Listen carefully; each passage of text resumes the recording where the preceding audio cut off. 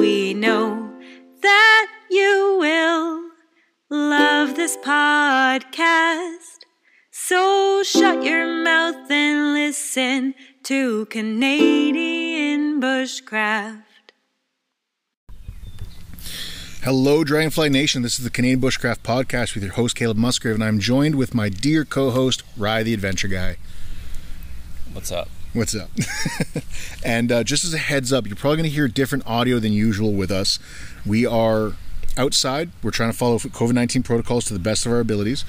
We are in the garden behind the house, up in the quarter-acre garden, or quarter-acre homestead, as we've been calling it. So you may hear ducks quacking, you might hear some geese honking or whistling or squeaking. You might also hear machines going by, ATVs, trucks, lawnmowers. We will try to pause the recording whenever we know a big machine's coming by or a group of machines are coming by, but bear with us because we're just trying this out to see how this works. We're using our Zoom H4n Pro that we got because of you dear patrons who've been helping us finance this whole project. So we're going to see how this works. Today's episode is about camp hygiene in the outdoors. You know, at home, you can flush everything away. You can have all the fancy frilly soaps. You have all the amenities that you have in a house, a shower, a bathtub, what have you. In the woods, not so much. You need to kind of figure out how to do things a little bit smarter. You need to be a little bit more mindful of doing these things, of how to do the deed and everything else around that. But this goes beyond just simply using the toilet. This can go into washing your hands, washing your body, washing your dishes, and more. So we're going to try and cover as much as we can in this episode. There will be a few follow-up episodes probably down the road. We'll be talking about hygiene off and on in other episodes, including the summer camping episode that Ryan and I are going to be recording later. But just be mindful that there's a lot to get into on this stuff. We're hoping to keep this under an hour. So maybe I should stop doing the introduction and just get into it. The first thing on the list is toilets. It's the first thing that people always ask us, and a lot of people are nervous about going to the bathroom in the woods. We've actually had people who were, seasoned outdoors folk who would go back to their cabin or go back to their hotel to poop because they didn't want to go poop in the woods near our camp. Even though we have a latrine set up and everything else, all the amenities you could think of for an outdoor site, they just weren't comfortable with doing it. And so we want to get you a little bit more accustomed to those things. And the first way to do that is to just talk about it. Poop is a natural byproduct of the human body. Every single person poops. It's gross. It smells. It can cause problems. And it can cause problems if you don't. And it can cause problems if you don't. It for days on end. Definitely. I've had people that did that before, and I'm not going to lie, like my first time out in the woods overnight as a kid when we didn't have a nearby latrine that was a clear outhouse or something, I was also like that, where I was trying to hold it in. And I don't do that anymore because it's like ruins you. It ruins you. And it ruins the trip and it makes everything miserable. So you got to bite the bullet and just bear with it and just learn how to do these things the right way. And we're here to help you with that. We're going to try and hold your hand on the subject of going to the bathroom so that we don't have to hold your hand while you're going to the bathroom in the woods. So toilets. The big question that comes up is, where do we put it? Where would you recommend a toilet to be, Rye? Well, you don't want to be too close to your campsite. Yeah. Like that. You want to make sure it's away from that. You want to make sure it's away from bodies of water, especially your drinking water, but also at the same time, just so you're not out in front of everyone else. That too. So there's things, just privacy as well as sanitation reasons. Have it far away in a discreet spot too, that you're not going to likely have people walking by you and locking eyes while you're pushing. So one recommendation that I hear quite a bit from a lot of different people is if possible 100 meters from your camp and 100 meters from a body of water. That can sometimes be really easy, sometimes that can be really challenging, and you got to get kind of creative in some certain ways. The reason I've heard most about keeping it 100 meters from your camp is not because of necessarily wildlife. Yes, some wildlife will go into your thunderbox, your cat scrape, or cat hole, and dig up the dookie and make a mess. Often this is dogs that are at the campsites, so be mindful of that. The real reason, though, that I've heard a lot from a lot of people is flies carrying the fecal matter back towards where you're preparing your food or eating your meal. That's the main reason. The reason that you want to have it about 100 meters from water is usually around the lines of contamination. If it gets a heavy rain, that stuff that you left back there in the woods can get washed down into the body of water, and now either you or the next person camping there is going to be ingesting that with their next pot of water that they bring in for cooking or drinking. So whenever possible, try to follow that. We've been in spots, I've been in campsites where the campsite is 50 meters wide and both sides are lakes. So where do you go there? I personally find the lowest spot that's not going to have instant runoff into the bodies of water, and I try to get to the center as far away from both bodies as I can. And again, you gotta have to get creative with it. Sometimes you're on Canada Shield, you can't dig down, and again, you got to get creative with it. Well, as long as you can dig 6 to 8 inches into the ground where the microbial life is, so as long as you can keep it there. I like to go and overturn trees where they've been uprooted and you have all that area right there. That's always a good spot that I like to use, or even any divots or natural where they're like 100 years ago a tree fell down and now there's just a pit in the ground. You're not likely going to have any runoff through that. So it's always trying to find those landscape markers that will show you where you're least likely, and if it's underground, you have a lot less likelihood of seepage getting into that body of water, that stream, that river, that lake. So now, if you're in a group, the toilet site should be well designated, and it should be one toilet site, preferably in one area, so that people aren't just like told to go make a cat hole and then they leave their toilet paper and make little tent cities all through the woods of their piles of toilet paper. That is frankly the most disgusting thing I see in a lot of campsites, is where you just see piles of toilet paper out in the woods and you know what happened there. It's whether it's number 1 or number 2, I don't want to see that. So try to designate one site, and if you're in a larger group, let's say 10 to 20, a slit trench is probably your best bet, because you can move where the hole is in the trench by covering everything else with brush, and that way as it fills up you can keep backfilling with the dirt, covering up the mess, and getting to a fresh hole. If you're out on your own or with a couple of friends, a cat hole is what a lot of people talk about, which is about, as Ryan said, 6 to 8 inches deep, maybe with the same wide and long, so that you can make sure that you get aim. A lot of us who've been pooping in the woods for a long time can pretty much be snipers with our butts, and that's a big but, some people miss. And so what I recommend is find a stick, bring it with you, so if you miss the hole, you can kind of push everything into the hole. And then again, cover it up, make sure everything goes into the hole, and then cover it up with good organic matter. I'll even throw a handful of leaves down the hole before I put the dirt back on, so there's something to biodegrade with the fecal matter and kind of make it more into proper natural humus in the soil. You need to have it within the soil where all that microbial action is happening, because if you just leave it on top, you're just going to get the flies to it. You're going to get these little cakes of toilet paper and everything that's not really going to break down. It's just going to sit there and sort of rot over the course of a couple of years, whereas if you dig it down, it's in a nice moist area and can actually break down with the microbes that are in the soil. Definitely. So, and that also prevents that risk of the camp dog. Now, I remember one spot where we were hunting, the guys would say just cover it up, it's all Canada Shield, you can't really dig down, there wasn't really any places to do so, and so what they would do was actually make the mess, find whatever pine needles they could, threw it on top, and then put a rock on it. And one of the guys didn't know that part about putting the rock on it, and then in came the hunting dog. And guess what that dog did?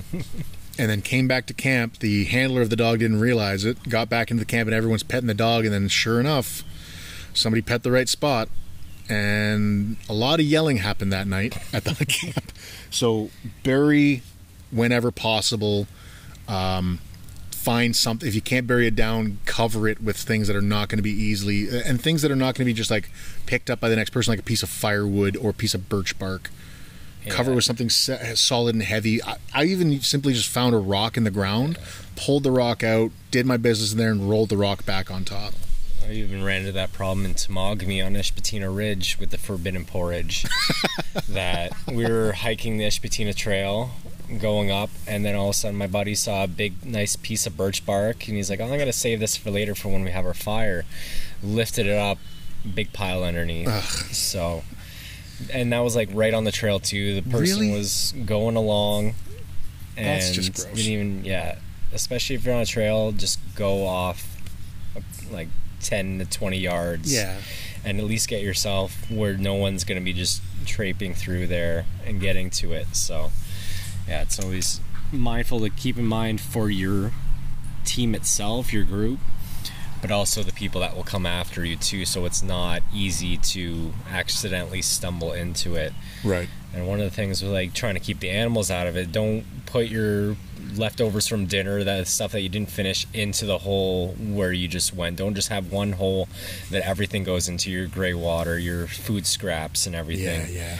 So keep in mind to have different places to dispose of each thing, because you're less likely to have something digging into it if it's just a pile of shit, rather than pile of shit mixed with leftover spaghetti. So and then your coffee from the morning grinds and all that. Totally. And we'll be getting into like camp setup will be our next episode. Ryan and I are planning that out for the summer camp session episode. But talking about toilet paper, wiping in the woods is something that becomes sometimes challenging. Some people forget the toilet paper is the biggest concern I ever have with folks. It'd be nice if they started coming up with colored toilet paper. You had a rainbow of toilet papers to give each person their own color-coded toilet paper, so you know who's the one that's the bandit shitter in the crew. So, yes. Yeah, it would be nice to have that, but then sometimes you just end up with the people who wake up in the middle of the night and they're like, I need to go now. I'm only going to walk 10 steps from my tent, and then just go down, and it's the middle of the night. I don't have a stick or a trowel, and I'm just going to squat right here, do it, throw the toilet paper down. Sometimes I even just like burning the toilet paper after it's done, depending, as long as nobody's around the fire while you're doing it. Don't walk up with your... Well, everyone's like having their marshmallows. And throwing in the forbidden chocolate into the mix. Oh, God. That's a s'more. I don't even like s'mores to begin with, but now you're making them even worse. There's actually like I'm often I try to avoid burning the toilet paper, not because of like the smell or anything, but because I remember back in 2015 or 2016, a gentleman was trying to do that and ended up incinerating thousands of hectares of land because he did it the wrong way in a fire ban situation in the Western United States. Ended up killing himself in the fire. And it's like, I'm just going to learn how to bury my waste the best way possible. One thing that I actually recommend to a lot of people is once you put the toilet paper in, I know it can sometimes be hard after you've done number 2. Hold in number 1 until you're done and pee on the toilet paper and help dissolve it down a bit before you bury it. That helps break that paper down a lot faster. Carrying toilet paper is a challenge to a lot of folks because often they'll have it in their bag, they'll have it with their other stuff, sometimes just in their clothing bag, or just rolling around loose in the backpack, and they take a dunk or they get a rain and the toilet paper is just a mat of mess. And usually by day 2 or 3, the toilet paper usually does get slightly wet. Is there ways that we can avoid that? Well, even going with that, there's some places where you have to literally pack out everything you bring in with you for leave no trace rules and certain through hikes. And I'm not familiar with Appalachian Trail and everything like that completely, but I think there are some areas where you need to pack everything out discreetly, including your toilet paper. And even a lot of mountaineering situations, you need to carry pretty much everything with you. You can't just be on the ledge of a cliff throwing your toilet paper down to the people a couple thousand feet below. So I've experienced it before, running into wet toilet paper issues. Sometimes that was people not carrying enough for the roll type of toilet paper while they're on the toilet and it rolling down a hill into a lake in Killarney. Oh, lovely. Where we had to then luckily our next campsite was within a couple kilometers of the put-in point, so we're able to go back to, I think it was Bell Lake or something like that, but going back and getting a fresh roll of toilet paper. But keeping Ziplocs if you have them, having an actual toilet kit in like a C-line dry bag is always one of my go-tos. Having everything in there, you get a roll of toilet paper or 2 depending on what your group size is, or if you're just solo, just 1 should do you. But it's keeping everything together. I like to put roll of toilet paper, a trowel, especially if it's just a folding trowel, something that goes down nice and small. Because if you can fit into a 5-liter bag, then that's perfect. Totally. And then a thing of hand sanitizer, that's a big thing too, is just keeping your hands sanitized. I don't like to do it as much in the real world, except aside from the whole pandemic. Yep, it's helpful. But it's always nice having one of those ready to go. And just anything else you may need in your kit, so it can be nicely stashed away on the top of a bag when you're hiking, when you're paddling, so it's easily accessible. And I like to put it in a brightly colored bag too, so you'd be like, oh yep, just grab the yellow bag over there, ready to go. So you're not just searching around for your green colored dry bag in the middle of a forest. Yeah. So. And on that note, that's actually how I often, when we go on trips with people, that's kind of, we have a group toilet bag, and if that toilet bag is not sitting by the fire, someone's at the toilet. And that kind of helps remind people, let's not go back there, it's not here, someone's using the bathroom, give people their privacy. Or even just at the entrance to the trail to the bathroom, so when you're walking through, if you see that bag's on the trail, then you know nobody's there. But if it's gone, then you know not to go there. Other ways I like to do it is a canoe paddle. If I'm on a canoe trip, just leaning against a tree across the path as a little makeshift barrier. We can all keep ropes and signs with us in our packs to have it a nice little homey setup. But anything you can do to kind of signal that someone is in the bathroom at that point in time. A lot of times I'll just leave it hanging on a broken branch right next to the trail, so it's easily seeable if it's not there. All right, we're getting distracted by the ducks. They're getting all agitated about something. One of them's taking a bath, and I think that's getting everyone else annoyed. Anyways, on the subject of wiping, though, so let's say toilet paper's dissolved and we're like 6 trails back, 6 portages back. There's no way getting back to a toilet or to a store to buy some more paper. It's happened to me more than one occasion. I hate to admit it, but I'm often that guy that just forgets to bring butt wipe. And I get out hunting, and I've had the morning coffee on the drive to the hunt site, and now I've got to go. It's never pleasant, but it is the reality. I do not, this is not, just to clarify, this is not me boasting. This is not something I'm proud of, but I've wiped my ass with a lot of weird things in the woods. Grab up, not down. Grab up, not down, yes. First off, of course, leaves of 3, leave it be. Do not use toilet paper that is going to be made out of poison ivy. It's not pleasant. Beyond that, though, what can we use? There's some things that are going to work, but they're not comfortable. Some things that are going to work that are really comfortable. And then there's some of the best. The absolute best toilet paper from the woods that I've ever used, or butt wipe I've made in the woods, was sphagnum moss. That was fresh sphagnum moss right from the bog, and I picked out every little twig before I used it, because that twig is going to scratch you or stab you, and that's not somewhere you want to get scratched or stabbed. Sphagnum moss is very effective. It's got water it's got water inside of it that's antiseptic, so you can actually clean yourself very well with it. And it was traditionally what was used by many people in the northern climates for baby diapers, for pads for women on their moon time, and of course as toilet paper. It's a very, very effective thing. In fact, the Mushkegowuk Cree didn't have a word for diaper rash until the 1970s, when they started using disposable diapers, because their kids never had it because of how antiseptic the sphagnum moss they used was. So it's a very effective one, very useful one. It's my absolute favorite. Past that, moss that hasn't been picked very well. That's not as pleasant, but it works the same way. You're just going to have to be very delicate with how you wipe. Past that, things like cedar bark that you kind of roughed up like you were going to do a kindling or tinder bundle with, fluff it as best you can and get as much fiber loose and soft as you can, because again, it can scratch and it can poke. Barring that, grass. The dry, long grass is better than the short green grass. I can tell you that from experience again and again. It will actually absorb and actually wipe and clean you. Green grass does not do it as well because it's already got a lot of water content, and therefore it doesn't wipe very well. It smears. Wintertime, snowballs. And I often joke with our staff and our students, if you're winter camping and you use a snowball, you don't need coffee because you're wide awake when that thing hits you. And the other joke is now you got a projectile in case anybody pissed you off. But it's a built-in bidet as well. Yes, exactly.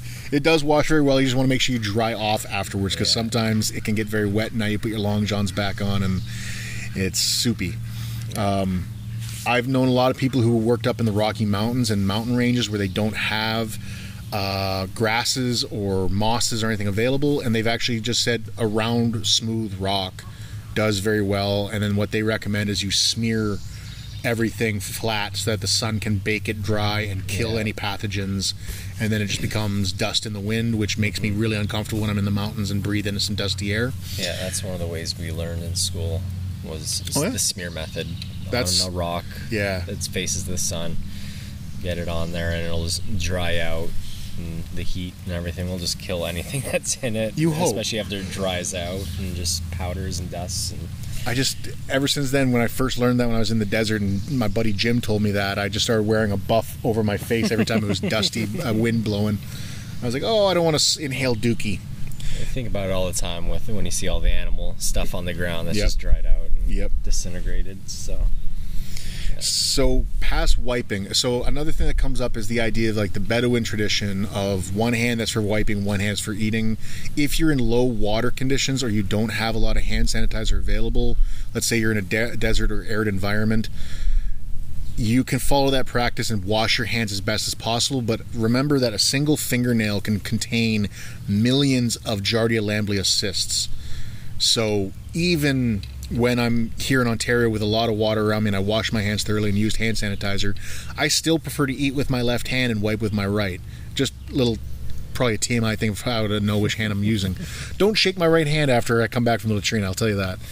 But it just makes me feel less likely that I'm going to accidentally self-contaminate and get myself sick on something. A lot of cases of actual Giardia can be traced back to poor hygiene, not bad water. So washing our hands kind of comes into the next part of this conversation. Yeah, I've been on canoe trips before where the week after we get back, someone will send out a group message being like, just watch out everybody, I've been dealing with some beaver fever for the last week or so, and it was probably from contaminated hands while dealing with their food, eating their burrito around the campfire when they still have a little bit of, it's not always the stuff you can see. You might get everything off there, but it's not fully decontaminated and washed. You can never wash the shame away. So, yeah, especially using clean water to wash dishes, that can way it gets too. If you wash your hands into those dish bins and then that gets on a plate and it's not fully sanitized, then that can end up on everyone's plate. Yep. And then all of a sudden you have an outbreak. And it's not something you want to deal with on a canoe trip, even let alone at home kind of thing, because you're just locked to the toilet for the most time. And dealing with those sorts of things out in the woods becomes even that much more dangerous, dealing with dehydration and being able to get yourself back to civilization, especially if your whole group comes down with it rather than just one person, that then they have to babysit that person and make sure, and they're doing most of the paddling while the person's keeled over in pain. Yep. So it's just something you want to make sure that you take care of. And on that note of like contaminations and like gut problems and everything else, I just want to mention that a lot of people on like day 1 or 2 of camping trips, they'll often be like, I've been having the runs, I may have drank bad water. As we talked about in the wild water episode last spring, one of our very first, I think it was like episode 9 or 10, that's actually pretty unlikely on the first couple of days. Chances are your body is just trying to get accustomed to being in new environment and a couple of extra new stresses or stressors. So chances are it's not that big a deal. Just stay hydrated, and if it continues and you're like threading a needle with your poop regularly all day long, you probably have something. But if it's just like you're having loose stool in the morning when you first get up, relax. Chances are it's not a big deal. Just drink your water, stay hydrated, wash your hands. Especially since people are typically eating different foods than they normally are at home. Especially if you're eating backpacking meals and all that kind of stuff, it could be different spices that upset your stomach rather than some of that. And like Caleb said, it's not necessarily within the first few days that sort of issue. It could just be with what your diet is, getting used to the minerals in the water that you're drinking and all that. So, yeah. So the other part of washing our hands, so hand sanitizer, we both recommend that. It's a great way to make sure the hands are clean-ish, or at least clean enough or sanitized enough that we shouldn't have too many concerns, but you still got to thoroughly wash when possible. don't wash right in the lake with your hands. Again, you may spread a contamination. If you can get some Dr. Bronner's or other biodegradable soap and go uphill towards preferably a gray water filter that we're going to talk about in a bit, wash there. Wash your hands thoroughly. In other situations where we are in low water situations, I've simply, with my clean hand, grabbed a cedar branch, chewed the cedar, spat into my hand, scrubbed with that, and then used the hand sanitizer afterwards. Scrubbing is part of what's necessary. That's why soap sometimes has like grit in it to help you remove things from your hand. Well, that's the thing with hand sanitizer. People just do that over and their hands are still brown with mud and whatever stuff is still on their hands. So you need to wash and then sanitize whenever possible. Another thing I forgot to mention during the wiping thing is having wet wipes. But even when they say they're biodegradable, you need to either pack them out or make sure you bury them so they can actually get torn apart by the microbes and everything. Great point. I completely forgot about that. I was going to mention that. I completely forgot. Because they're nice to have when you want to feel clean. Yeah. And that's like the built-in bidet there when you're out in the woods. And they're more for than just that. You can, like, if you're on day 3 of a really hard trip and you just haven't had time to really have a good bath, it is so great to just wash your groin, wash your armpits, get that stuff out of there so the bacteria and the odor cuts down. You just feel a lot better just from like a single wet wipe can make your whole day. Yeah, there was one time 4 years ago now that I just walked into Walmart and then went to the childcare section. They have boxes of it with 12 individual packs in it. And so now I've been set for the last 4 years with wet wipes. I still have 3 or 4 unopened packages, so it's always nice to have. You can wipe down your hands to get all the muck and grime off it. You can give yourself a nice face wash, just under the armpits and the groins. Behind the ears. Yeah, so it's nice to get off it, because then especially when you take it off and you see it's yellow and brown from all the caked on dirt and sweat that you've accumulated. So they're a nice little thing to have. Just make sure you dispose of them, because I've seen too many times someone's packed the latrine, the Thunderbox with them. You see them where those toilet paper mountains are. Some of the toilet paper started to disintegrate, but the wet wipes are still sitting there, just dried out, because they're so tightly woven fiber. And a lot of them have some plastic in them. Yeah, a lot of the brands. I'm not sure if like the brand wet wipe does, but I know a lot of like the cheaper brands, they add a little bit of a plastic fiber to make them less likely to poke your finger through. Yeah, and it's just not good for the environment. The biodegradable ones are a little bit better, but only if you do the right things and bury them, put them in the ground, or pack it out with you, like Ryan said. Yeah. So washing our hands, we've kind of well covered. I'm trying to think if there's anything else I want to say on there. Well, for packing out, a good thing to do is have Ziploc bags, and if possible have double layered ones. Yeah. Have the one that everything dirty packs into, and then pack that into another Ziploc bag. So it doesn't break open in your kit. And then especially too, if you want to be a little more discreet with it, line it with some tin foil. Oh yeah, or put it in a brown paper bag. So I've done a lot working with, I'm a man myself, but working with women in the past, we have a lot of moon bags. So then people appreciate being discreet with their belongings inside there, that they don't want to go off into the woods and come back and then be embarrassed by anything. So it's always nice to line those things with tin foil and or a brown paper bag. So everything can be in there tight, and it's less likely that anything's going to leak out of it. You have it double walled, all sealed in, and then you can pack that into your pack without any worries about anything getting out. So So we've covered washing our hands. Let's get more into washing the body. Like, as we were saying, wet wipes are great to be able to do that when you are on the move, or you don't have the time, or you're getting in late and you don't have a good body of water to swim in.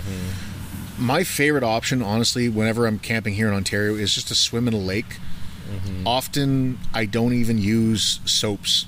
I just use some of the gritty sand that's on the bottom of the lake, scrub myself with that, wash that all off. People have got to get used to the idea that you're going to stink after a few days, no matter what. You're not going to bring a change of clothes for every day. That's how you start off. It's like, oh, I have this shirt for this day, that pair of socks for that day, and then after a while, you're just like, I'm bringing one pair that I'm wearing at all times and a dry pair in case I get them wet and I need to put on a dry pair of clothing. And that kind of comes in with like body care. Like, I carry, like, for a week trip, I'll carry like a pair of wear a pair of pants that have the tear off shorts. One or two shirts, one's that's long sleeve, one that's short sleeve, maybe a warmer jacket or something instead of a long sleeve. But then I bring like 2 or 3 pairs of boxers, and I'll bring like 4 or 5, maybe 6 pairs of socks. That's the one thing that I don't really skimp on in my kit. Yeah. Because I've had a lot of foot issues in the past. I want to change my socks as regularly as possible. And then I realized I can wear my hikers and wear those socks, and when I get to camp and we're done using the axes for the day, just switch into sandals and let my feet air out and wear those until the bugs come out. And that saves a lot of the issues of having to carry a lot of socks. Yeah, occasionally like having the odd pair of Crocs is around the camp. Yep. But especially in like backwoods, long canoe trips and stuff like that, I'm a little worried about open-toed footwear, especially around fires. You don't know, especially if people have been partying there and there's glass in the ground. So there's, especially with group camps I've worked with, it's often been our policy that you wear closed-toed footwear around the camp as well. So I just have a nice cozy pair of, sometimes I just brought skate shoes or something like that, or even just something that lets my feet breathe still, but at the same time it's... I've been a big fan of the Keen sandals because they have that closed toe, but they have all that air that can get in and let your feet dry out. I wore those in the jungle when I was in Colombia, and I was in luxury whenever I wore those. I loved it. They've got a robust sole as well, so you don't have to worry about anything piercing through. I was going to mention that when you mentioned like glass and stuff. I remember when I was a guide up in Algonquin, we were like 7 portages from the closest put-in. Yeah. And I was walking around barefoot and nearly stepped on a hypodermic needle. Now, it looked more like an insulin needle. I don't think someone was shooting up back there. But still, that's someone's blood that I could have stepped into and got into my body. And so, as much as I do like the idea of being natural and everything else, I still wear sandals or at least a pair of flip-flops or something when walking around at a campsite, regardless of how far back in the woods it is. At least any sort of footwear is better than none. You get the people that like to walk around barefoot through their campsite, but the further away you get from help, the more portages you get on your trip, the more kilometers you put under your feet on a hiking trip. Your feet you need to take care of on a trip. Totally. Especially that goes with just making sure your feet are healthy and you don't get lots of blisters and just overrun with the stank that they've been walking through for 2 weeks straight. Jungle rot kind of situation. Yeah, you don't want your feet falling apart on you on a trip, whatever way it is. Yeah. On that note, with still sticking to hygiene and foot care, I'm a big fan of foot powders. They're great to help just dry the foot out, help kind of condition the foot, even cool off some of the hot spots from the day. I know a lot of people carry, I think, a Gold Bond with them wherever they go for their boys, for their feet, for whatever sweat can accumulate. Definitely. And avoid rashing and any blisters or anything like that. So I've actually gotten, when I was living in Wyoming, we came across this, and it was really cheap in almost every gas station. I've kind of got this rule in my head. When I go to places and I go to more than 1 or 2 stores and I see the same product for body care, I usually grab it just in case, because it seems like the locals really need it. Yeah. And this stuff was called anti-monkey butt powder. And it's pretty much like Gold Bond, but it's got a lot more of that menthol feeling. It's a cooling sensation, and I use it for my crotch because we're working in high humidity when we're in the Black Hills National Forest, or U.S. Forest. I think that's a national forest. Anyways, we're walking and you'd be chafing, and it would be high humidity, your boxers get wet from sweat, and you get that swass effect happening. And that stuff, we would literally, like, guys would stop at lunch break and everyone would just pull their trousers down a bit, throw some powder in their boxers, and get back to work. And it was a miracle. I actually ended up buying some online last year. Yeah. A lot more expensive to buy it online. A lot more expensive, but man, I love that stuff.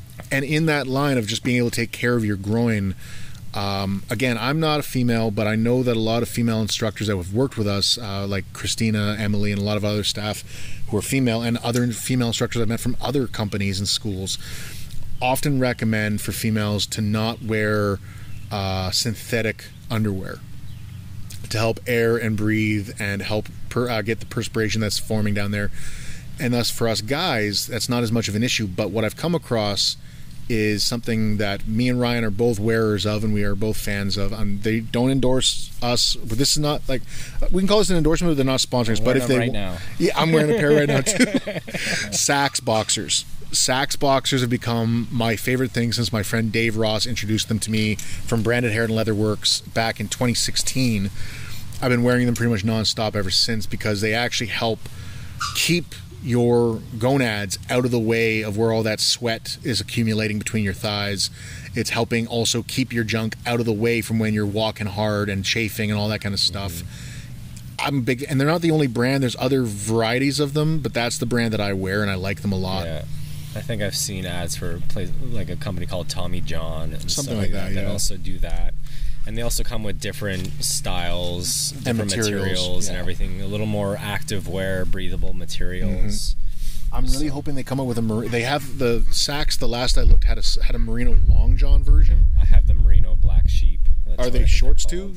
Like, do they do boxer shorts or just the long johns? I'm not sure. I've got the long johns, but I didn't check. I couldn't find anything of merino boxers, and I love merino boxers. That's the other thing I was going to mention. Is if you don't want to wear Saks or any other specific brand that's got a ball cup or ball hammock, as some people brands are calling them, the other option is merino wool boxers. I've been wearing them for a couple of years now, and they help wick away moisture just like anywhere else on your body. And in the groin, that's really important because that's where bacteria can accumulate. That's where like crotch rot stories come from, is from bacteria forming in the sweat between your legs and your things groin. Like ringworm as well. That too. And all those sorts of fungal infections. So you got to keep them well aired out, and that's why hygiene is a big thing. Like after you spend summers out on canoe trips nonstop, you really realize just how much hygiene really helps go a long way on your trips, making you a bearable person to be around. That too, as well as being bearable to walk and do what you need to do, be active. So keep yourself clean. And we can talk about soap options. There's a lot of brands of biodegradable soaps now. If you read the instructions on the soaps, they all say this: do not use it in the water. Do it away from the water. If you're washing your hair, washing your body, washing your hands, you don't want that soap and all the nutrients that comes with it, because often these things have things like phosphates and stuff in them that are naturally occurring, like phosphates or phosphorus are naturally occurring chemicals that are going to be the nutrients in the ecosystem, but we don't want to cause more nutrients. That causes algal blooms, and that can cause also poisoning of fish. Well, especially in high traveled areas, it's not just your little drop in that whole lake, it's the continuous week after week off the season. So it's tons of people coming in, they go down by the water and they rinse out their pot that they just cooked in and scrape a little sand in there, and they get all the chunks out of there. But then you got just rotting food particles accumulating in there. You get the soaps in there, you get any oils that were in your cooking accumulating just on the top, and you see the greasy slick as you do it sort of thing. So this is where we're going to get into some more physical hygiene, but I think this is the time we should mention gray water. Gray water. We're going to get into dishwashing, we're going to get into more body washing, but we're talking about the subject about soap and stuff, and this is the perfect kind of situation. Your gray water is anything that you've washed your body with, washed your dishes with, or your cook waters like spaghetti water and stuff like that. Used water, not fecal water, not like toilet water, but the water that comes from your sink or your shower, if you want to think of it that way. That's your gray water. In the outdoors, as Ryan and I just explained, that is the last thing you want to be putting into the water outside of fecal matter.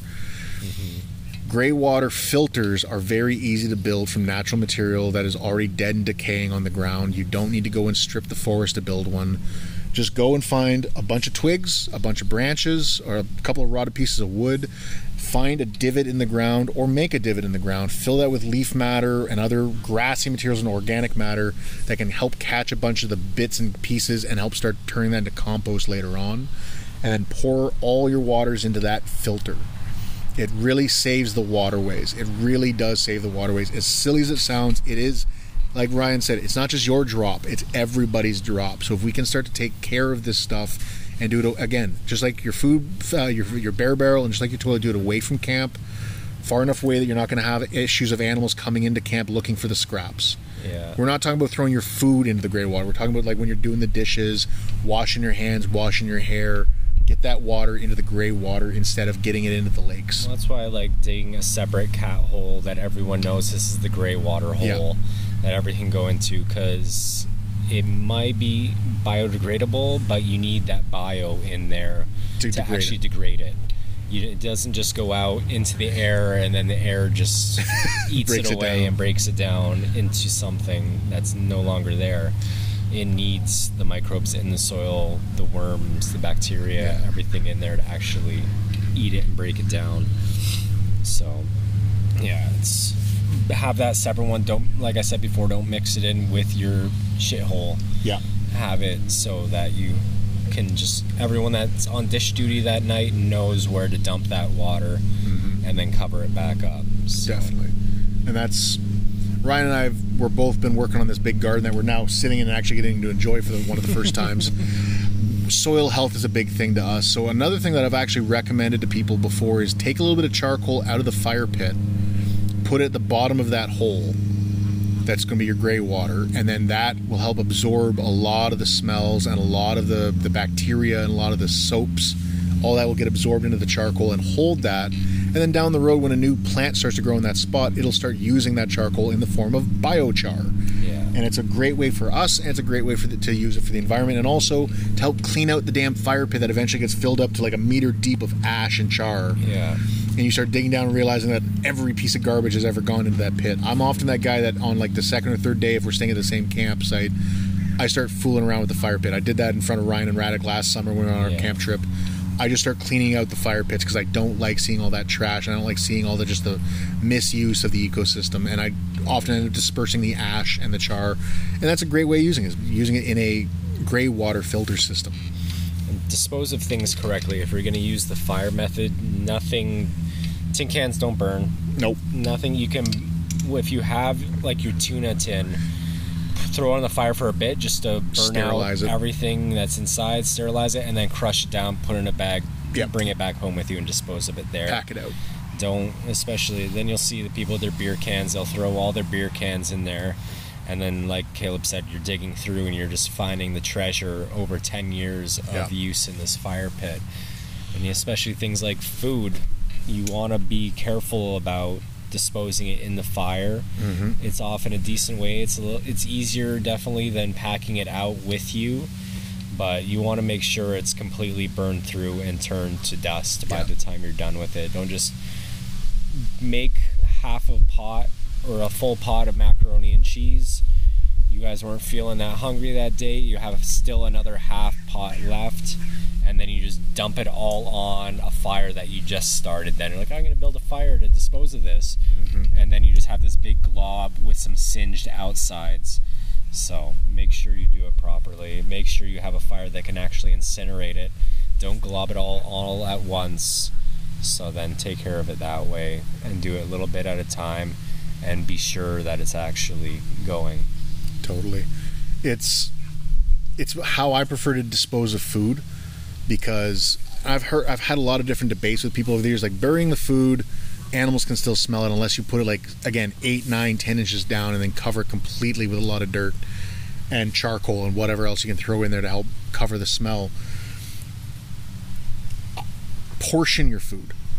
Portion your food. If the box of macaroni and cheese says it serves 4, make 4 portions in different baggies and take those out and eat one portion. If you're still hungry, cook another portion. Don't cook the whole thing and then realize midway through you filled up on trail mix all day and your stomach's not as empty as you thought it was, and then end up holding that pot of mac and cheese over the fire all night trying to keep it away from raccoons, or throwing the whole thing in the fire and, like Ryan said, turning it into a puck.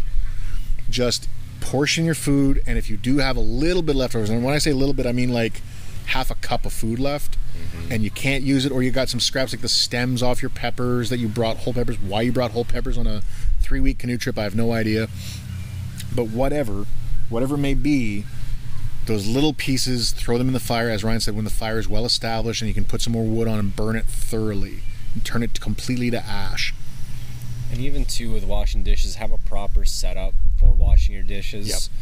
Sometimes it's easy enough just to have your largest pot as your dish bin that you can actually boil the water in and then use it there. Or else, if you want to get really into it, then treat it like it's an actual restaurant where you have like a 3-stage system. You can get those collapsible dish bins that you use. But have one as your little rinse bin, have one as your soapy water, and then have one as your sterilized hot water at the end with a little bit of iodine, or a chlorine tablet or something that can really actually just kill whatever's sterilize it at the end after it's washed, instead of just doing it all at once, because sometimes when you do the one, you end up with these greasy dishes at the end of it still, after you're just using the one pot method. So, and that's something else that comes up is like, make sure the water you're washing your dishes with is warm at least.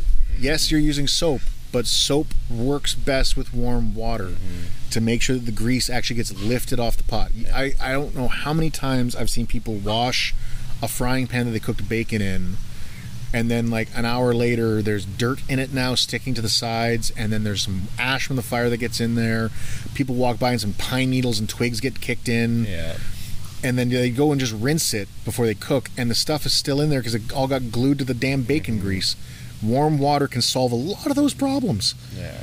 It's also why I often, we mentioned on our podcast episode that we did with our patrons last time, where I said, like, frankly, I often just do one pot cooking, and I have my spoon, and I use the pot as my bowl for my serving. But when you're doing group trips with like 4, 5, 6 people, you may want to just do a whole, like, I'll carry one wash basin, you carry another wash basin, Radic carries another wash basin, and then we set it up and we wash all the dishes together communally and get everything done together. And again, all that water into the gray water system. Just remember, it all has to go back into the gray water system. So, on the subject of washing up, we wanted to finish off with washing of the body. One thing that I forgot to mention was brushing our teeth. Dental hygiene is extremely important. People laugh at me because I always got like brown teeth from all the coffee I drink, and I'm always talking about dental hygiene. But it's really important, especially if you're going to be out on an expedition style trip where you're going to be out for a while. Halitosis, me talking to Ryan this far, luckily we're doing the whole social distancing stuff. He's probably not smelling my coffee breath and smoker breath, but otherwise, if we're working at a campsite, we're staying in the same tent or something, my bad breath can really drive people nuts, I'm sure. So brushing your teeth regularly, at least once in the morning and once before bed. If you forget your toothbrush, little thing for you to know, if you go and find a red willow tree, a red osier dogwood, or any other hardwood tree that you can prove and identify is edible and safe, don't go up to a yew tree, don't go up to a freaking locust tree. Basswood can work, willow, like the white willows or Beb's willows, can work. Get a twig that's with the length of a pencil, shave the bark off the last like thumb length of the wood, and chew that up in your mouth between your molars until it becomes like a paintbrush, and just scrub your teeth with your toothpaste with that. And if you forgot toothpaste, I'm gonna say this because I've been working with a crew of youth. And on the one occasion, they were brushing their teeth and they were told they can use the charcoal from the fire to brush their teeth as toothpaste. And they ended up taking the ash from the fire and rubbing their teeth with the wood ash. This is not charcoal. This is wood ash. Wood ash is base. It's alkali as hell. Picture what happens when you burn yourself with alkali solutions. Now picture that on your gums. Luckily, it didn't happen to them, but they were like, oh, my mouth feels funny.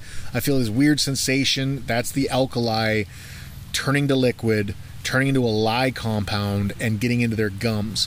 You want to use charcoal. I recommend, if you can find a piece of cedar wood that's dead wood, dry kindling, char the end of it on the fire, grind that into a powder, because cedar has antimicrobial properties. That's why I mentioned chewing cedar leaves to scrub my hands. Take that charcoal, grind into a powder, and then dip your toothbrush made of a twig in that powder and scrub your teeth with that, and rinse your mouth out again into your gray water filter. And yeah, your teeth might be a little darker. They might have a little bit of a charcoal tint to them, but they'll be clean. They'll be clean, and your breath will smell better. There's also plants that we come across in the outdoors that can help freshen your breath. One that's very common in central and southern Ontario is the wild bergamot. Wild bergamot is a member of the horse mint family, and the chemical compounds in it that make your mouth feel funny when you chew on a leaf and it feels like it's kind of burning your mouth is because it has the same chemicals as Listerine. So it's a very simple mouthwash that can help get rid of any gingivitis or bacteria in your mouth, and it helps freshen your breath. Mint teas are another thing you can do, drinking and gargling with mint tea that you find out in the woods. There's a lot of wild mints. Again, learn to identify your plants before you try this stuff. I don't want you chewing on a piece of baneberry and rinse your mouth with that and then come back to me saying that you got sick off of it. Learn to identify the plants. It's the wild bergamot and other members of the mint family that are edible. Well, even if you bring a little bit of baking soda with you, Sure. you can turn that into a paste with a little bit of water and then scrub that on there. That should do the trick. And the baking soda can be used for cooking and a lot of other Exactly. things. So Yeah. I'm not a big fan of taking toothpaste with me because I often find it either I bring a big tube of it, and I only use like a fraction of that, and I'm carrying all this weight. Or You're gonna like bring the little travel size ones that you can get, and The then other- bring like a foldable toothbrush, and Yeah. then that packs down really Sure. nice and easy. the issue I have with any toothpaste though is I often end up like crushing it and it squirts into my bag. Luckily, I have like a baggie with all my hygiene stuff in it. Yeah. But now I got toothpaste everywhere. So I am also often a bigger fan of just carrying baking soda, as Ryan mentioned, is dipping my toothbrush in that and scrubbing. Yeah. It worked for our ancestors, although they had a lot of bad dental care back then. But Nobody that's likes from a having lot the of fuzzy sweaters on their teeth on a trip. There's a lot Yeah. of stuff with oral hygiene connected to mental health and physical health and everything. Just the bacteria in your mouth go a long way. I've seen studies with just like athletes and stuff, when they brush their teeth, you feel like you're rejuvenated after you brush your teeth, and you feel clean and fresh. So it's always good to keep your dental hygiene on point when you're on a trip, especially if you're going to be leading a trip and talking with a lot of people. You don't want to be that one that just stinks all the time. You're leading the trip, and especially if you're kids, you want to set a good example. Totally. And disposing of your spit after you brush your teeth is a big thing too, especially with really minty toothpaste, really fragrant toothpaste. You want to make sure. There's so many times where you see people standing next to there's people that will even swallow their spit with their toothpaste. I wouldn't highly recommend that, but it can be done. But you get people standing next to a fire pit. I'm just going to spit it into the fire, and then you see the whole fire ring around it just splattered with this whitish blue As you said earlier, it looks like bird poop bird all shit, over the rocks. just all over the rocks, all around it. So yeah, you want to make sure you're disposing of that, especially since you don't want to be attracting wildlife. Get it into your gray water pit with everything. So. And where was I going? I was going to say something else on dental hygiene. Oh, not on dental hygiene, but it's the similar thing you're talking about, the mental health and the and everything else regarding your body. I know a lot of folks that carry a shaving kit when they go camping because it just makes them feel cleaner at the end of the week. Morale ties into it a lot. Yeah. So Hygiene ties in a lot with morale and just mental health in general. And they'll say like flat out, like they shave every day. Like I grow a beard. Ryan's got facial hair. Most of the guys that I go camping with have facial hair. But there's some folks that are just like, no, I like a clean shaven face and it makes me feel great, especially after a long slogging day in the woods or the next morning. I just want to get up and part of my morning ritual is shaving my face. What I would recommend is leave the straight razor at home. Take proper safety razors, just so that there's less chance of you nicking yourself bad when you have like a crusty mirror on your compass as your only way to really see what you're doing, or your signal mirror from your survival kit. I've often told people like mirrors should be part of your hygiene kit, not just so you can be a little bit of a narcissist and look at yourself in the mirror every chance you get. Tick checks. What is that thing on a few years back, a guy was like limping after like 2 or 3 days. I was like, what's up, man? And he goes, oh, I've got like this boil on my butt. I'm like, are you sure it's a boil? Like, you seem like you're in a lot more pain. Like I've had boils and cysts before, and I know that it's like, but that seems like you're in a lot of pain. And he goes, I don't know, I can't see it. I'm like, okay, well, in this situation, show me your butt cheek. He had sat on a log 2 days prior and had broken a branch, a little spur of a branch, in his ass cheek through his pants and boxers. Yeah. And it was festering in him like a splinter in his ass that was like a centimeter thick. Yeah. And it was sticking out. The thing was sticking out. That's why he kept thinking there was a head on the pimple thing or cyst. And he was trying to pop it half the time, but he couldn't reach it and figure out what was going on. Yeah. And so I just literally grabbed a pair of multi-tool pliers, grabbed it and yanked it out and gave him bandage material, and he went and took care of himself. But he could have solved that without me ever having to look at his bare ass by having a simple mirror in his kit. Checking the bottom of your feet when you're not that flexible like I'm not. I can't tell if that's a blister forming, what's going on down there. Mirrors can really help. And again, with your hygiene, washing up, checking to see if you got all that dirt from underneath your groin or behind your nose or what have you. And of course, shaving. So mirrors and shaving kits are things you should consider. If you're used to using a shaving kit, take a shaving kit with you. Just make sure it's packable enough and you can do things with it. I think we've covered everything on like personal grooming and hygiene. Let's get into dishes. We talked about it a little bit, There's other ways we can do things. If we don't, let's say we forgot to bring the soap, as we've mentioned before, like toothpaste, or we forgot to bring the soap for washing. Yeah. One method that I've used on multiple occasions is just taking wood duff, like pine needles, leaves, whatever I can, like real fine twigs, get the pot wet, scrub it really, really thoroughly like a scouring pad. That's another thing you should bring with you with your dish kit, is just a Brillo pad or an SOS pad. I don't really like the SOS pads because the soap kind of gets everywhere and just never really dries up. But like a piece of steel wool that you can use to clean your axe as well, or scrub your knife, or finish a spoon you were carving. Mm-hmm. Scrub it out, or as I was saying, use the wood duff, the pine needles, what have you. Scrub it as best you can. Rinse that out into a gray water, and then fill it up with the pot. Fill the pot up and boil the hell out of it. Throw all your cups, all your spoons.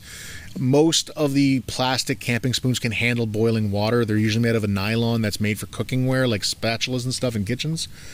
So it can handle the boiling water method of sterilizing everything. If you're really, as I've often said to people about when it comes down to hygiene of your stuff, when in doubt, boil it out. If you don't know, if you didn't use enough soap, or you don't know if your wash system worked well, boil the crap out of everything in that pot. And then, again, dump the water into the gray water. I think that's one of the better options if you forget all your proper cleaning kit. If you forgot your cleaning kit. If you can bring a cleaning kit, or remember, I often keep it in a mesh baggie inside my cook pot. So that's right there with all my dishes and stuff, and I'm not going to forget it easily. I keep it in the dish, in my billy can, on my shelf with all the other gear, and then when I'm ready to go camping, I don't have to think about it. When I come home, I just wash the Brillo pad or clean out the scrubby, and then put it back into the mesh bag, let it hang until it's dry, and then toss that back into the cook pot. There's even companies like MSR that have little scrub tools. Like I have the MSR one where one side is a scraper and the other side is a fine little brush thing, yeah. So you can scrape it out that way and get everything that's caked on the sides off there, because the one end is like a squeegee. Right. The other is just a brush that you can actually scrub at it with. Knock things out of there. But you can always come up with your own little makeshift homemade ideas for that sort of thing. Definitely. So dishes, I think we kind of covered that. I'm sure there's something else we can bring up during the camp cooking or something episodes. I think it goes along. Take notes while you're on your trip. You know how much you're going to eat. Yep. Just take detailed notes of what you ate on a certain trip, so you can actually look back and take a journal of what you did that trip, and even just work on your different sectors of your camp kit as you go along. So you're like, okay, I really want to fine-tune my dish kit, or I want to work on my bathroom stuff, because it's not everything's built in a day. It's hard to kind of go off and buy everything all at once. Yep. It's easier just to go along, especially with the experience, and something to go back off of, having a field guide, little notebook of what happened on my last 5 trips. Where were my areas of improvement that I found? So what things kept becoming hurdles every time. Yeah. So, and then little ideas like, oh, it'd be so much easier if I had this or that, and test it out at home. That's one thing I like doing too at home, is a lot of preparation that way of like having everything ready to go, testing it out, making sure it works, and doing regular maintenance on everything. Totally. So we've washed our bodies, we've washed our dishes. Clothes. We already kind of talked about clothes in the hygiene part, like socks and right underwear and all that kind of stuff, but washing our clothes, keeping our clothes like first off, we talked about this in the winter episode, clean clothes do their job better, especially for keeping you warm, but they also function better, especially if you're working in really gritty conditions. Sand, dirt, mud gets into the fibers of your clothing, and you'll notice your clothing starts to break down at those dirty sections of the pants, or the dirty sleeve that gets a lot of grit in it, the creases in your boots that get a lot of caked up grit and sand and mud starts to break the threads, starts to break in. It's actually acting like miniature saw blades, cutting the fibers. Well, you just notice it on your socks after you've been out in boots all day long, and then the sole of your foot is just like crushed flat. Yeah. And it's just, you leave them to dry, and then they stand up straight on their own afterwards. Yes. So we want to keep that stuff in mind. How do we wash our clothes best? Again, not directly in the body of water that we're getting our cooking water from and our drinking water from or anything. We can take our cook pot, bring it up, and then just simply pour a little bit on the sock with a little bit of soap, scrub it around, roll it around our hands, rinse that off into the gray water, and then fluff it up a little bit. It's a sock, stretch it, give it a little bit of life, and hang them up, or do it several times. For underwear, same thing. A lot of people I've seen will, again, with those wash basins, those collapsible wash basins can really do great at helping you with laundry. And so washing our clothes is a big deal. And again, it's part of that morale. If you're walking around in the skivviest, scuzziest, grossest, skankiest, stinkiest clothes, I'm trying to use every S I could think of to describe it, you're going to feel like crap. You're going to look like crap, and especially if you're a leader on a trip, you don't look professional. You don't look, you're trying to set a good example to those youth or whoever you're taking with you. And again, hygiene is a morale booster. If everyone, on many occasions when we've been on long trips, there'll just be a wash day where everybody bathes and washes out their clothes and gets it all out of there. In certain cases, if we forget to bring soap, I'll use the sand from the bank of the lake or the river, scrub my socks up on shore, up on a gray filter, and wash out all that sand and grit. And that seems to work for me. Another technique that I've seen and I've used when I was in areas where we didn't have a lot of water, again, like if you're in an arid environment, the desert, for example, or you're just in a drought, you thought you were going to get to this nice, beautiful little pond that is always like this ephemeral pond you get to every year, and this year just dried up and you only have enough water in there to drink and maybe cook with. You may not want to turn that into your bath water, wash water. Solar disinfection of your clothing. You turn your clothes inside out, hang it on a bunch of bushes and expose it to direct sunlight for a minimum of 6 hours, and then turn it and let it get a lot more exposure, and do that like 6 hours in total. So 3 hours on one side, flip it over, 3 hours on the other side, and that can help kill bacteria that's going to at least produce odor and potential infections later. And you'll see, like, you dry a pair of pants like that in the sun for several hours, and you give it a quick shake in the sun, you'll see all these skin particles just leave the pant legs like this cloud of dust. And again, it's just like pooping in the mountains. You don't really want to breathe that in, but you'll see all this grit come out just from sitting in the sun and letting the clothing do its work. Wool is antimicrobial partially. People try to think of that like gospel, and that means the socks can just take care of themselves. Ryan described what happens to your socks after a long day on the trail. Those are wool socks usually. They get crusty, they get gross. Set them out in the sun, let that sun cook the inside where it's been in contact with your skin, and then I turn it inside, right side out, and I scrub it. I'll get a piece of wood and I'll sharpen an edge on it like a knife, and I'll just beat and scrub and scrape at my clothing until all the dust and dirt has been beaten out of the clothing. Think of it like the old Mennonite rugs being hung up, and they got those beaters and they're just smacking it. Same thing. We're trying to remove as much dirt as we can without use of water. Well, even on certain trips, depending on the time of year, I will just go for a swim with my clothes. That's a great option. I'll do that, and I'll give it just a little hand scrub all over, get underneath and get the armpits, get all the crevices.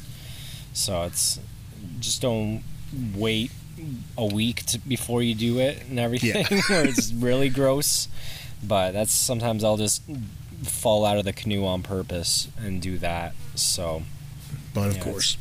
It's nice and easy. It cools you down on those hot July days. Do it in the middle of the day where the sun's at its highest. You get cooled down, you wash your clothes, and it gives you enough time for your clothes just to dry on you after it all. So, and of course, in that's one of those options where those quick drying underwear, quick drying clothes can really become your friend, because the last thing you want to do is be hiking another like 4 kilometers with soaking wet boxers. Yeah. So good quick dry material is a good option for that, if you can, with your hygiene and your body's health. Sometimes if I'm at the end of a portage and I've got everything over, I'll just do an ST plunge into the water when I'm done.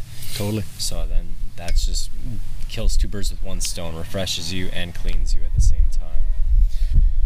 The last real subject, like, there's 2 more things I really want to dive into. We talked about it a little bit with feminine hygiene.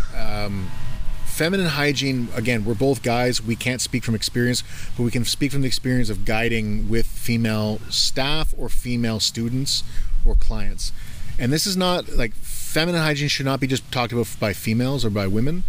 It should be talked about by everybody, because think of it like, as Ryan brought up with me when we were planning this episode, picture a single father who's taking his young daughter out on a trip. He's going to have to know about feminine hygiene so that he can make sure that she's going to be healthy and happy while they're out on the trip. So I've asked over many years a lot of our female staff questions about like feminine hygiene, and we're going to be talking about this in more detail right around the corner. We're finally nailing down the date. We're going to be getting it hopefully by the end of July, early August, an episode out all about women in the woods. We've got a bunch of our female staff and female friends who are going to be talking about this subject in detail with us, and maybe without us. I'd like to be in the conversation too, but I don't want to end up feeling like I'm just kind of hogging the spotlight or anything like that, or being the one asking all the questions or trying to play devil's advocate or whatnot. So we're figuring that episode out still, but in the meantime, Ryan mentioned moon kits. Moon kits are a bag with tampons, feminine napkins or pads, hand sanitizer, and you were mentioning tinfoil to help kind of give it discreet. Yeah, keep it discreet, keep everything so it's not visible. People will feel self-conscious about using it. Bring enough spares, have them carry their own, but also just have a bag with some spares just in case it's that kind of month. So just keep it discreet, keep it clean, and keep it sectioned off from the rest of everything else. Yep. And you also want to make sure if it's a young woman who's just started off with it, make sure she's changing her tampon regularly. You don't want to run into any issues like toxic shock out in the woods, right, and stuff like that, any bacteria and sepsis. So you want to make sure they're cleaning, changing regularly, taking care of it, and they've got something that they feel comfortable. It's a nice smooth transition to get things done, so it can be easily accessible and done at a moment's notice if needed. So totally. And on that note, like we talked at the very beginning of the episode, like everybody poops. Menstrual cycles are a natural part of the human body. It is something that we need to stop stigmatizing and acting like, oh God, oh gross, or get freaked out. If you work as an instructor and you work with a lot of people, you're going to be working with people that eventually are going to be menstruating, and they're going to need assistance. It's part of your responsibility as a leader. Yeah. But also just as a husband, as a boyfriend, as an uncle, as a father, we need to be part of this. We need to be mindful and understand how this stuff works and how to take care of things. So it's why I'm getting really excited about getting this Women in the Woods episode done, so I can learn from it as well. Because I'm always trying to become a better teacher, a better husband, what have you. Especially if you're the one that set it up, make sure you do a thorough rundown with everyone that's going to be using it, knowing what's in it, where it's going to be placed, so they can easily access it when it's needed. So, and make sure like it's normalized enough that there's I know on several trips I've been on as a youth, there was like almost a shame around this subject. So just as a person leading the trip, or the person that has that kit, make it very clear that this is a natural thing that you're not freaked out by, and it's something that is very normal, and just help out. As a guy, just do it, man. Just, it helps out. Don't be that weird 1950s husband that is afraid to go into the pharmacy and buy a box of pads. Don't get into that. Another thing that's an option for menstruation that a lot of our staff and a lot of my friends have told me is amazing, and I don't have a lot of experience with. I know what it is. I know kind of how it functions, and that's a Diva cup. Diva cups are an internal menstruating device that helps you catch the menstruating fluids and not have to worry about tampons, not have to worry about pads. And the reason it's really popular amongst a lot of outdoors women is it can be sterilized and used again. So they don't have this bag of tampons, used pads, etc. They can just use the Diva cup, wash it out, sterilize it. They're usually made of a silicone that can actually handle heat, so you can boil them if you need to, and then it can be used again. So that's another thing to be on your mind when you're considering menstruating in the outdoors. And on that note, there is no evidence of bears being attracted to women on their moon time. There is no evidence of that. I have done, and this is going to sound weird, and this is not a boast, this is not a flex, this is just because of my line of work. I felt like I deserved to, I felt like it was my responsibility to learn this stuff. I have spent hours looking for any documented evidence of this. There is none. There is none. All these stories of people that would be like, no, man, I've heard about it. It happened to my sisters, cousins, friends, uncles, neighbors, wives, sister-in-law, and she got attacked by a bear. No, she didn't, because we have done thousands of hours of case studies on bear encounters And none of them tie back to menstruating women. So stop spreading that rumor. Stop being afraid to go in the woods because your partner or significant other or yourself may be menstruating. Do not worry. Bears are not attracted to that. My good friend Brick Tamland warned me about that one time. Yeah.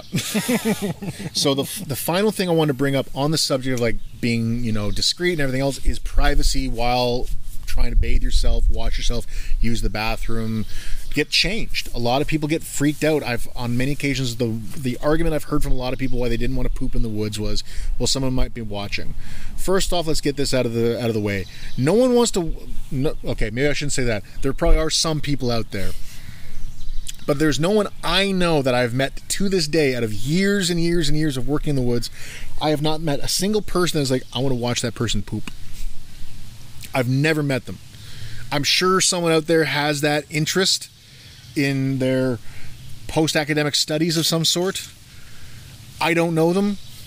Relax. The only things that are probably watching you poop are animals going, why is that woman or person or guy or what have you doing that thing over there? Why is that person doing something? It normally comes down to a poorly constructed pooping area. That too. And that gets not back to well privacy. Placed and everything. So easily ways to combat that is have a little privacy wall built by a tarp. Just tie up a tarp as a wall and then you're good to go, so you're not locking eyes with people as you pinching a loaf. So. That's a good one. And as Ryan mentioned earlier, like the hygiene kit on the trail or a canoe paddle across the trail, and then make sure that your cleaning area or bathing area or bathroom is far enough away. So people know not to just go wandering into the woods picking up firewood close to it. Yeah. So. But another trick I learned from Karen Hood from Hood's Woods Survival, one of the oldest online survival resources in the world, survival.com. What she recommended for a lot of people, especially for getting changed, like I camp in a hammock. I don't have the privacy of a tent. So I was curious with that when I was first getting into it. And then, of course, going to the bathroom and worry that people are going to try and watch you poop or pee. A simple trick is bring a rain poncho. It covers your entire body. You can get completely changed in a poncho and never show your bare ass to anyone. It goes, if you're squatting down to use the bathroom, it covers you all the way down to your toes. So it's a great, simple way, and you're going to be carrying it with you probably anyways as rain gear. I like ponchos over rain jackets myself because they let me air out better. I often find rain jackets are a little too clingy and claustrophobic and not breathe well, and they don't cover my pack. So I often have a poncho. Not everybody does, but I do recommend them for those reasons, but also it gives you an extra comfort of being like, yeah, I've got privacy. And I've had people argue me, no, that's not much privacy. I'd rather have a solid wall. Sure, and I'd rather have a solid wall when there's a bear coming around my camp, but we all stay in nylon tents anyways. So just learn to get used to yourself in the outdoors. Listen to your body, but also listen to your mind. Don't worry about things so much. Don't panic about things. Also, don't be afraid of thunderboxes so much. I've had so many kids that it's their first camping trip or something like that, and they're like, this is just where everyone's butt cheeks have touched this place. But they're often made out of cedar, so they're antimicrobial. Mm-hmm. It's not that big of a deal to sit on a thunderbox and do your business. Other ways, if there's no thunderbox in the area, I'll hang my butt over the side of a log. Yep.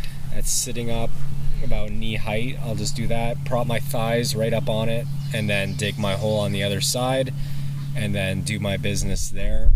I've done it in winter too, where it's a little colder on the thighs, but you can do it. It still works. But the method that I often end up doing is for going to the bathroom. Since we're back on that subject, might as well talk about it. Is flat foot squats are actually how the human body was made to poop. Mm-hmm. It's the easiest way for you to actually getting pass. Your knees elevated. Yeah, and even my gargantuan butt can do a flat foot squat if I practice or at least do some stretches first. I like holding on to a tree, like a sapling or something like that, where you can actually hold on to it and then squat down, so you're not worried about your footing. You're not going to accidentally fall, go ass first right into the hole you just did your business in. Yeah. Also, on that note, if you're squatting to use the bathroom and you made a hole and it's on an elevation of any kind or an incline of any kind, face downhill.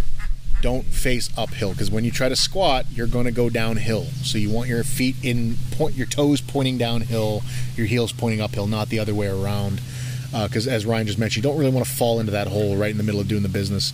But I learned that sapling grasp or small tree grab is the only thing I learned out of being in the Air Cadets for 4 years. I even know some women who will go with their buddy to go to the bathroom. They'll both hold hands and then both squat at the same time. That's a clever idea. It's a nice little bonding moment for them. One of the summer camps I worked at when I was younger, they had what they called the fort. And what it was a big holding tank cistern for all the mess.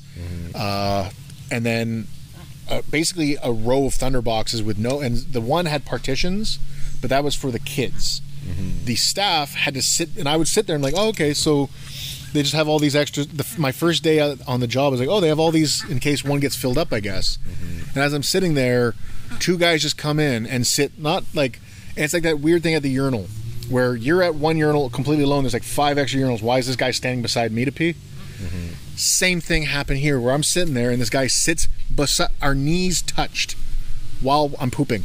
It sounds like the old Roman toilets and stuff like that when you see those photos. My first week I was like, I don't like this, and then after a while I got used to it. And that goes back to when we were talking with winter camping.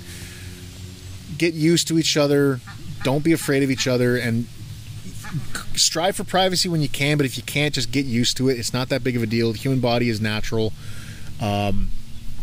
Don't be afraid to poop in the woods is really what this whole episode's about. Don't be afraid of it. Learn about it. Information. Embrace it. Get used to it. Yeah. And make sure you clean yourself, because especially go poop too. If it stays into you too long, then you'll run into problems like toxic shock syndrome or compaction. That ruins worse. You can't poop anymore. It's just become a brick inside of you. So yeah. I had a phobia as a child of pooping almost anywhere, and I would hold it and hold it and hold it, and it ruined my guts. To this day, my guts are mangled by trying to hold it in when I was like 5 to 7 years old. Yeah, we would always make sure when leading kids that they would take a poop by day 3. Yeah. Or else then we'd have to worry about warm water, dunk their butt. We actually did on one of our last courses before the pandemic. Ryan and I would often ask the students every morning, like, "Did you poop?" And the first day, like, they were giving us funny looks, and by day 2, they were like, "Yeah, I pooped today." And it's like, cool. Was it a healthy poop? Were you okay? Get used to having these conversations. We all think of poop as being disgusting and gross. Normalize the conversation, because it's the only way as an instructor or a leader on a trip. Not the only way, but it's a very important way to check on the health of the people who are with you. There are questions that people ask you in a first responder situation too. What are your pertinent in and outs? When was the last time you ate? When was the last time you took a shit? So, so it's important stuff. Yeah, because they need to know where the issues lie. Totally. And if you're not excreting the waste, then that can become a big issue. So, and kind of to tie it off, weird thing to say after talking about pooping, but to end the episode, I just want to mention, like, while you're doing these things, as we said throughout this whole episode, hygiene's important. Make sure you do it in a healthy way for you and the environment. The things that we're trying to prevent with our hygiene is pollution of our bodies and the bodies around us, including the bodies of water, the forest body, everything else. So try to be as safe as you can. But also, as we've said multiple times, this is actually kind of a pleasant thing. I actually enjoy pooping in the woods. I enjoy bathing in a lake. I enjoy washing my hair by the fire. All this stuff's actually quite enjoyable when you get accustomed to it. You also get used not to hanging out on the toilet for an hour like you do at home with your cell phone and flipping through TikTok or something while you're on there. Especially when there's mosquitoes biting your ass, that's when you know to get in, get out quick, and let's go and do this. Or it's like -30 and you're sitting on a actual porcelain toilet seat that somebody put on their kaibo. Yeah. It's like, my ass actually stuck to this for a second. Let's get out of here. Yeah, you're right. It helps free up your day a lot, and it's also a great encouragement to drink coffee in the morning, because that way you can get it all out done in the morning and then stay nice and comfortable the rest of the day. It's good to have a regular routine when you're in the backwoods with that sort of thing. People normally have that at home, but you even get more in tune with it when you're out. You have your coffee, you might have your smoke if you do that, and then you're just ready to go. You have your breakfast. Okay, it's my bathroom time. So you get in tune with your body a lot more when you're out in the woods. So awesome. Well, thank you everyone for tuning in for this episode. I want to thank Ryan, of course, for sitting down with me to have this conversation. We got to talk about poop for over an hour. It's great. Shaking off the rust from the pandemic. We Right. haven't sat together and done this sort of thing in a long time. It's always been across Zoom, and it's been a lot less frequent. So Yeah, it's this is great. nice to get the flow going again. Hell yeah, this has been good. And I want to thank all of you dear listeners, especially our patrons at Patreon. The reason that this episode was able to be recorded in this way during the pandemic was because of you literally financing the equipment we're using right now to record this. So, and if it sounds shoddy, sounds weird, I promise you with the next Patreon output that's coming out in the next couple of days, we'll be ordering new microphones for this system as well, so we can keep doing outdoor even after the pandemic, to be able to just be out camping and record. We can be on site on a canoe trip Exactly. 50 kilometers from the nearest road, Yeah, and man. actually be recording a podcast, It'll be great. talking about everything we've seen that day and everything we've done, so what we plan on doing. So Just wait for that one episode. So Caleb had to leave early because he put an axe in his leg, so I'm out here. halfway through the episode, is that a bear? No, it's just Caleb. He was going to the bathroom, as we talked about. Yeah. So thank you, everybody. I want to thank all of you for everything. You're helping keep the lights on, and you're also helping us get the equipment to be able to keep doing this podcast in these weird times. So thank you all. Take care. See you Wash soon. your hands. Wash your hands. Literally, wash your hands. Take care.